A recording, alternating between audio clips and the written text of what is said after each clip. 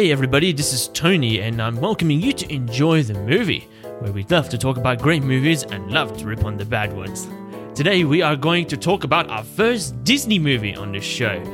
But this is not the typical Disney animated movie. We are talking about a Disney live action movie from the 1950s, 20,000 Leagues Under the Sea.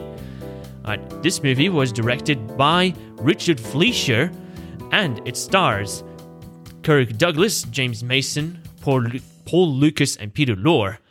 Okay, so the movie is based off of the Jules Verne novel that is called 20,000 Leagues Under the Sea as well. So this movie is about a professor called Pierre Aronnax who goes on a sea journey with his companion named Conseil, played by Peter Lorre, and they look for a sea monster that's been ravaging ships, except what they end up finding is not what they have seen, and in the process they discover something that they have probably never seen before in human history. We'll talk about that and much more on Enjoy the Movie, and here we have today with us the one and only Julian. How are you? I'm good. How are you? I am very good, thank you. How do you feel it today about 20,000 Leagues Under the Sea? I really liked it. I love this movie. Yeah, I thought it was excellent. Where do I begin?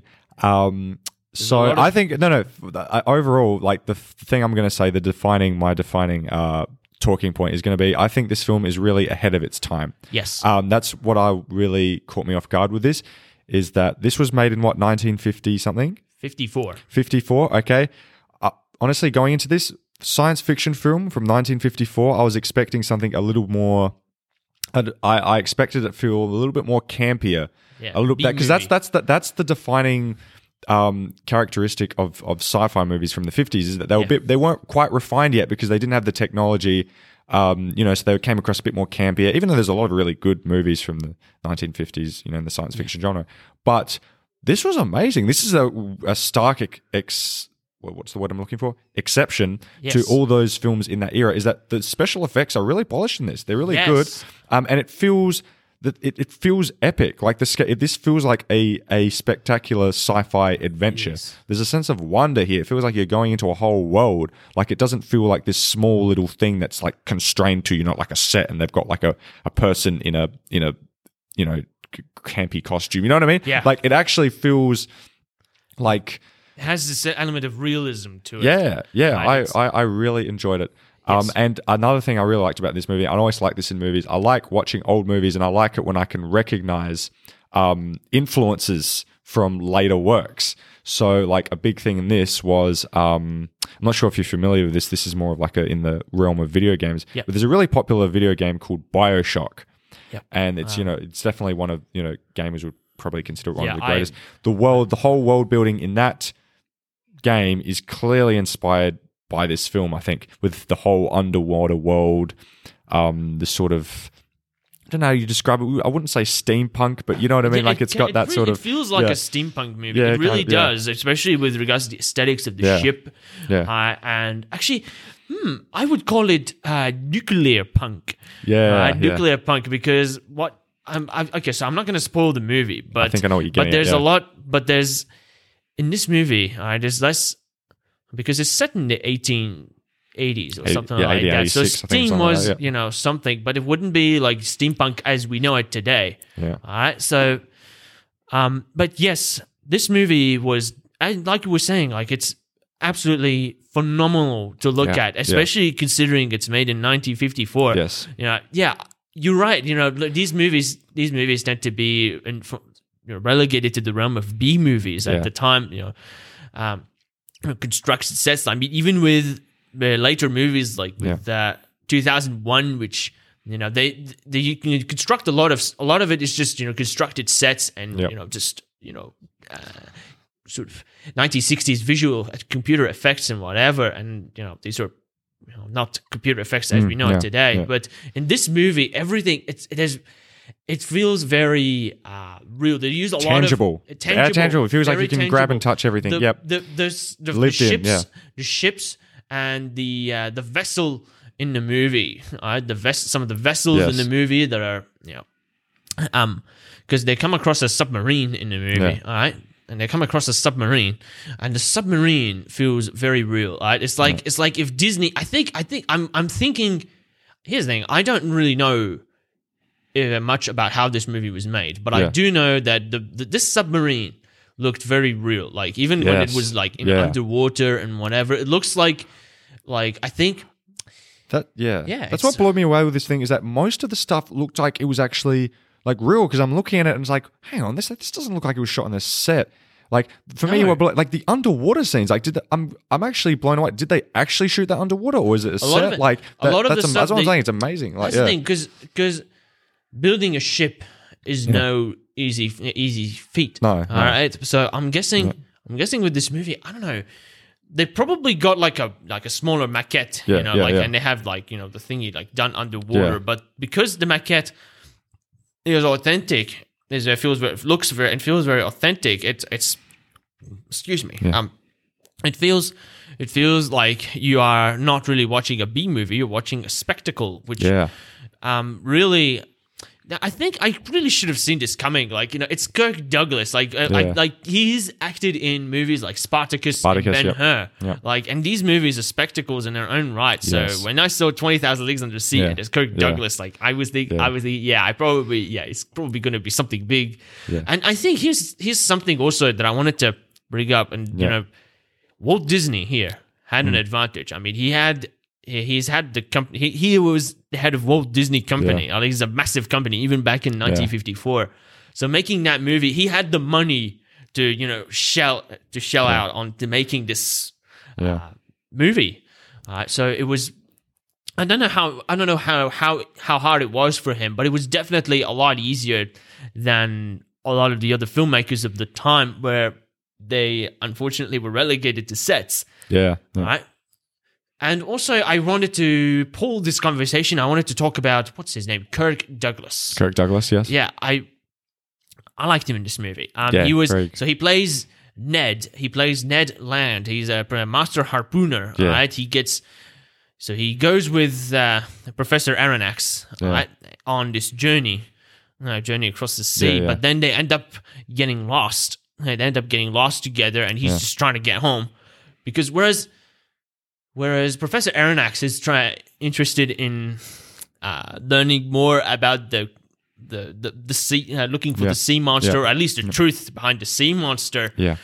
He's like Ned just wants to go home. That's it. Yeah, like, he's very, and I like how Kirk Douglas portrays him as this sort of snarky fellow. Yeah. Well, I feel like Kirk Douglas is a character that represents because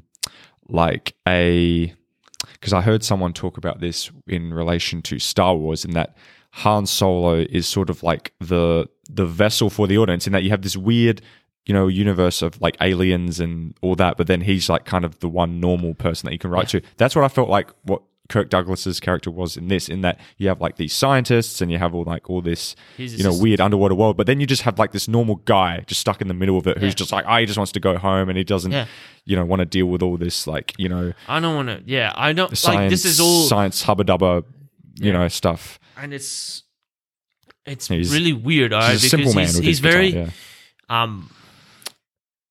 because Ned in this movie, like he's very sort of, I wouldn't say hot-headed. My God, what was it?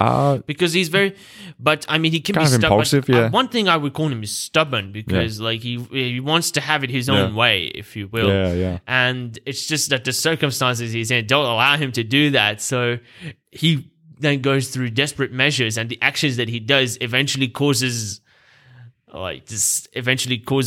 literally everything to go wrong by the end of the movie. Like literally, then just. I'm trying as hard as I can not to spoil this movie. We're gonna have a spoiler warning from now on, because it's hard to talk about the rest of this without. But one thing that this film did really well, and I guess you got to accredit this to the original novel, which I haven't read, but it's obviously a very good novel. But this film really sort of conveyed, because obviously before human civilization was even close to getting into space travel and exploring the universe, you know, the deep seas was like the Very frontier. That mysterious. was the mystery. That's where the mystery was. That's where the sense of adventure was. And this film was really good at capturing that. Yes. You know what I mean? Like exploring the great unknown that's the sea. Yeah. You know? Yeah, so it's like yeah, it really was like the because they've even got like, you know, the underwater suits they wear. They're almost like the space suits. You know what I mean? Like it all they felt look very like a lot of space suits in the movie. Right, and then and even the ship that they get into, the submarine, looks like looks very otherworldly. yes, right? It looks like a sea monster. Yeah, you'd think that it would be a sea monster. It looks very much like one. Like it's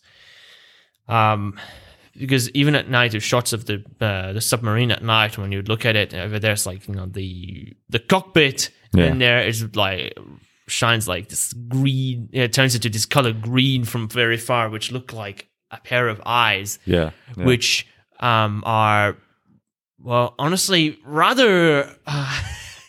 It's strange. It just it does give it this otherworldly sense. Right, it really feels like a character of its in its own right. The submarine. Yeah. Right? Oh yeah, for sure. Yeah. Yeah. What did you think of Captain Nemo?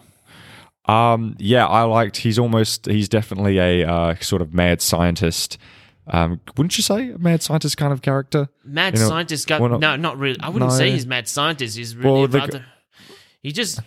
He's just trying to survive, all right, in the sea, because he's like the kind of person. He's not misanthropic, but he's really, but he's had enough of civilization. Yeah, he's the kind of fed and he up wants with, to have his own sort of little life away from other people, all right, for his own personal pressing reasons. So he builds the submarine. But the whole idea is that, isn't it? He's trying to build like this sort of like kind of perfect world, like this, the kind of utopia world which he cannot have. So he's a real perfectionist. Yeah, and I think this is in a way kind of limiting him in that, you know, because it's part of what makes him like sort of resistant to other people. And when he meets Professor Aronnax and Conseil and Ned, and he meets them, and he's like, "No, I'm gonna throw you into quarters, confine you to quarters," and he's sort of in a way. In a way, he wants to micromanage them. And he's like kind of psychologically testing them as well. Yes. That's what I really liked about this. And it's like there's two layers. Like there's obviously there's like the sci-fi aspect with like, you know, the exploring the deep sea and all that, and futuristic technology. But then there's also like the, you know, the idea of, you know, the dynamics of, you know, a ship and the crew, and, you know, how they, you know, interact with each other, and, you know, what the relationship's like, and, you know, whether he's going to give his life for them or whatever, you know what I mean? Like all that. He's testing their loyalty and all that, you know what I mean? Because I guess, like, you know, when you're just stuck with like a certain group of people, you know, in an isolated place for a long time, I guess loyalty is like an important thing. Yeah. It's part of like the dynamic of a crew of a ship, or I don't know. Yeah, I thought that was a good aspect of the film. So that's the thing. I think I like everything about this movie. I do as well. Yeah. Excuse me, but yes, it's very hard sort of like to pick apart this movie without saying like, oh, it's good, because literally, well, everything. I think this movie is amazing. It's really ahead of its time. Yeah, way ahead of its. That's the thing. I think it is, objectively speaking, my favorite of the Disney live action movies. I've seen plenty of Disney live action movies, especially the ones made in the 50s and 60s. But this movie takes the cake. Oh, for sure. It's very much a live action movie. Like it embraces its live action nature and its sci-fi nature, but it's still a Disney movie. You know? Yeah. It still has the sort of Disney whimsy and charm whimsical, to it. Sort of like music, fantastical, sort of thing, this sense of wonder about the world. And I think this sort of childlike curiosity about the world, which is portrayed very beautifully by Professor Aronnax, who is played by Paul Lucas. So yes, on that front, I love it. It just kind of makes me wish, like, if only every Disney live action movie could be like very good because the thing Oh, like yeah, there are it's- pretty good. They don't make them like that anymore. No, not like that. And that's the thing. They have today. The Disney live action movies have a lot of money. All right, they have way more money and way more clout and way more resources. I can't think of any than- live action. Like, what are some of the modern that aren't like just the remakes, just the lazy remakes of the like?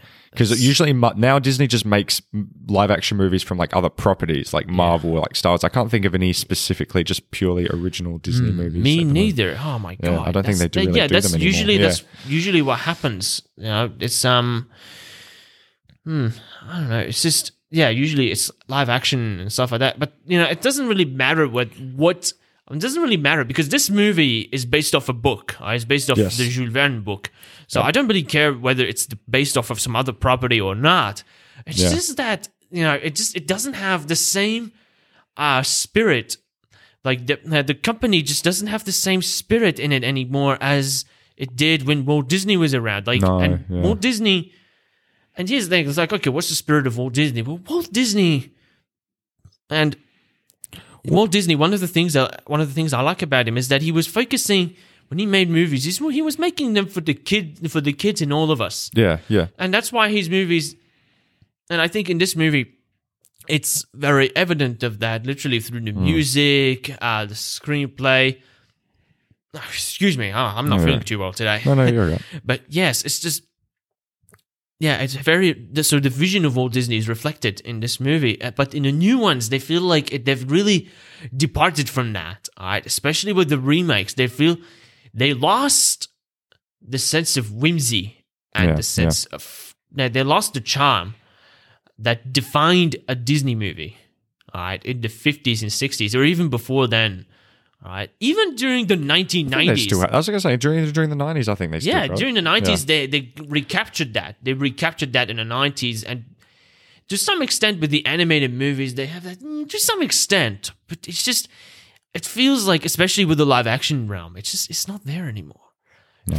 As I said, I can't even think of most like Disney live action films that have come Not really. around in No, the recent years. But it's a real shame. Like I wish every movie could be like to have like just. yeah. I wish every movie could be like 20,000 Leagues Under the Sea, but you can't have like literally every movie be 20,000 Leagues Under the Sea. No, otherwise things would be boring. You do want a bit of variety. Yeah, we want variety, but like it's just like I like a good Disney movie, So yeah. Yeah. Yes. So actually, one thing that I wanted to sort of touch upon was and this is just going back to the special effects a bit, but I think the scene that really stood out to me in terms of in terms of being ahead of its time in terms of its special effects and stuff was the giant squid scene. Yes. Like that was particularly, Yes, and let's talk about that was specifically one part where I was like, okay, like surely this is going to be the one bit where it's like now it's going to start to feel a little bit more campy, because how are they going to make it's like 1950s sci-fi film? How are they going to make the giant squid convincing? Yeah. But no, as soon as that tentacle came into the cabin, I was like, wow, that actually looks really convincing. It does. Like It the looks way like a that real the tentacle. texture and like the moisture on it, and it just looked really. It looked like a real giant squid. Yeah, tentacle. it does. And then when they went outside in the storm and that's probably the standout like sequence in the whole film for me is that scene when they're fighting this giant squid on top of the ship in the storm. Like that, that felt epic. That's what I'm saying. I was watching that. I'm like, gee, this film's like 50 years, 70 years old, but I want to be watching this like in the theater right now. You know what I mean? I do want to watch it in theaters, and I love the sequence like with the giant squid because it's just usually I don't know because it's really gripping. All right, usually I had that same feeling Literally. like, it's gonna be campy whatever. No, instead it really ramps up. It's rare, sort of like it's very serious. Like, no, this is a giant squid. Yeah, you are seeing the monster, the greatest monster in the entire sea. Yeah, all right, and it's just then it's just and the way it just moves, like it's like these little, like it just sort of wrapping itself very slowly, like around Captain Nemo, and it's like and its little claw thing, thing in the middle. Yeah. It was very real, and I love that. That's the thing. I think. I think because Disney, that's the thing. And again, like Disney had the advantage of having a lot of money.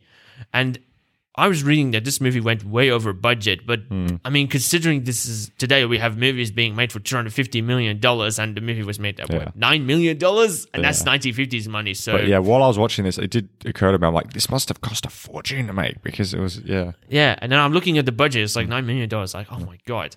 But then I remembered, I guess, this is the 1950s, so inflation, inflation, But I mean, yes, it's just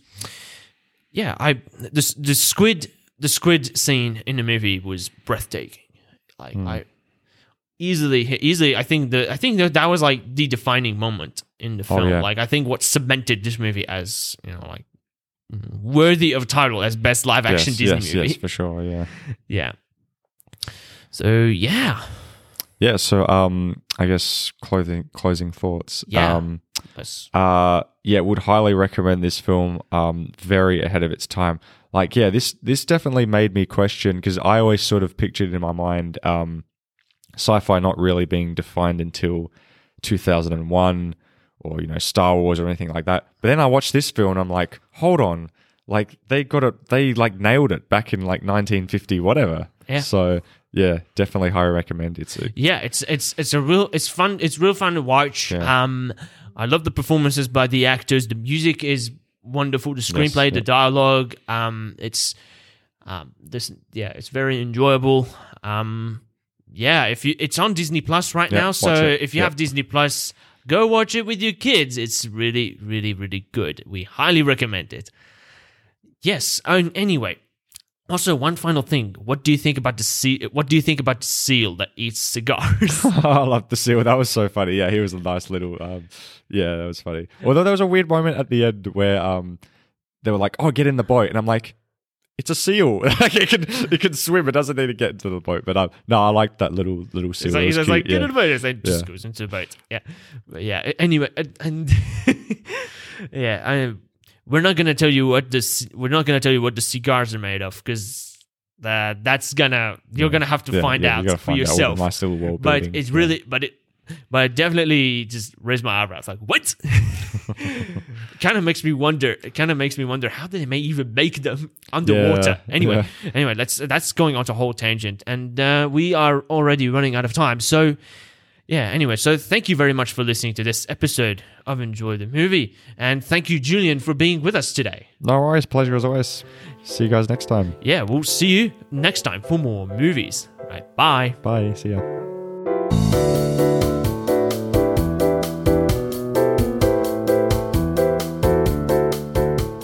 If you enjoyed this episode, don't forget to subscribe. And if you want to get in touch with us, then please leave a comment or go to the links in the description.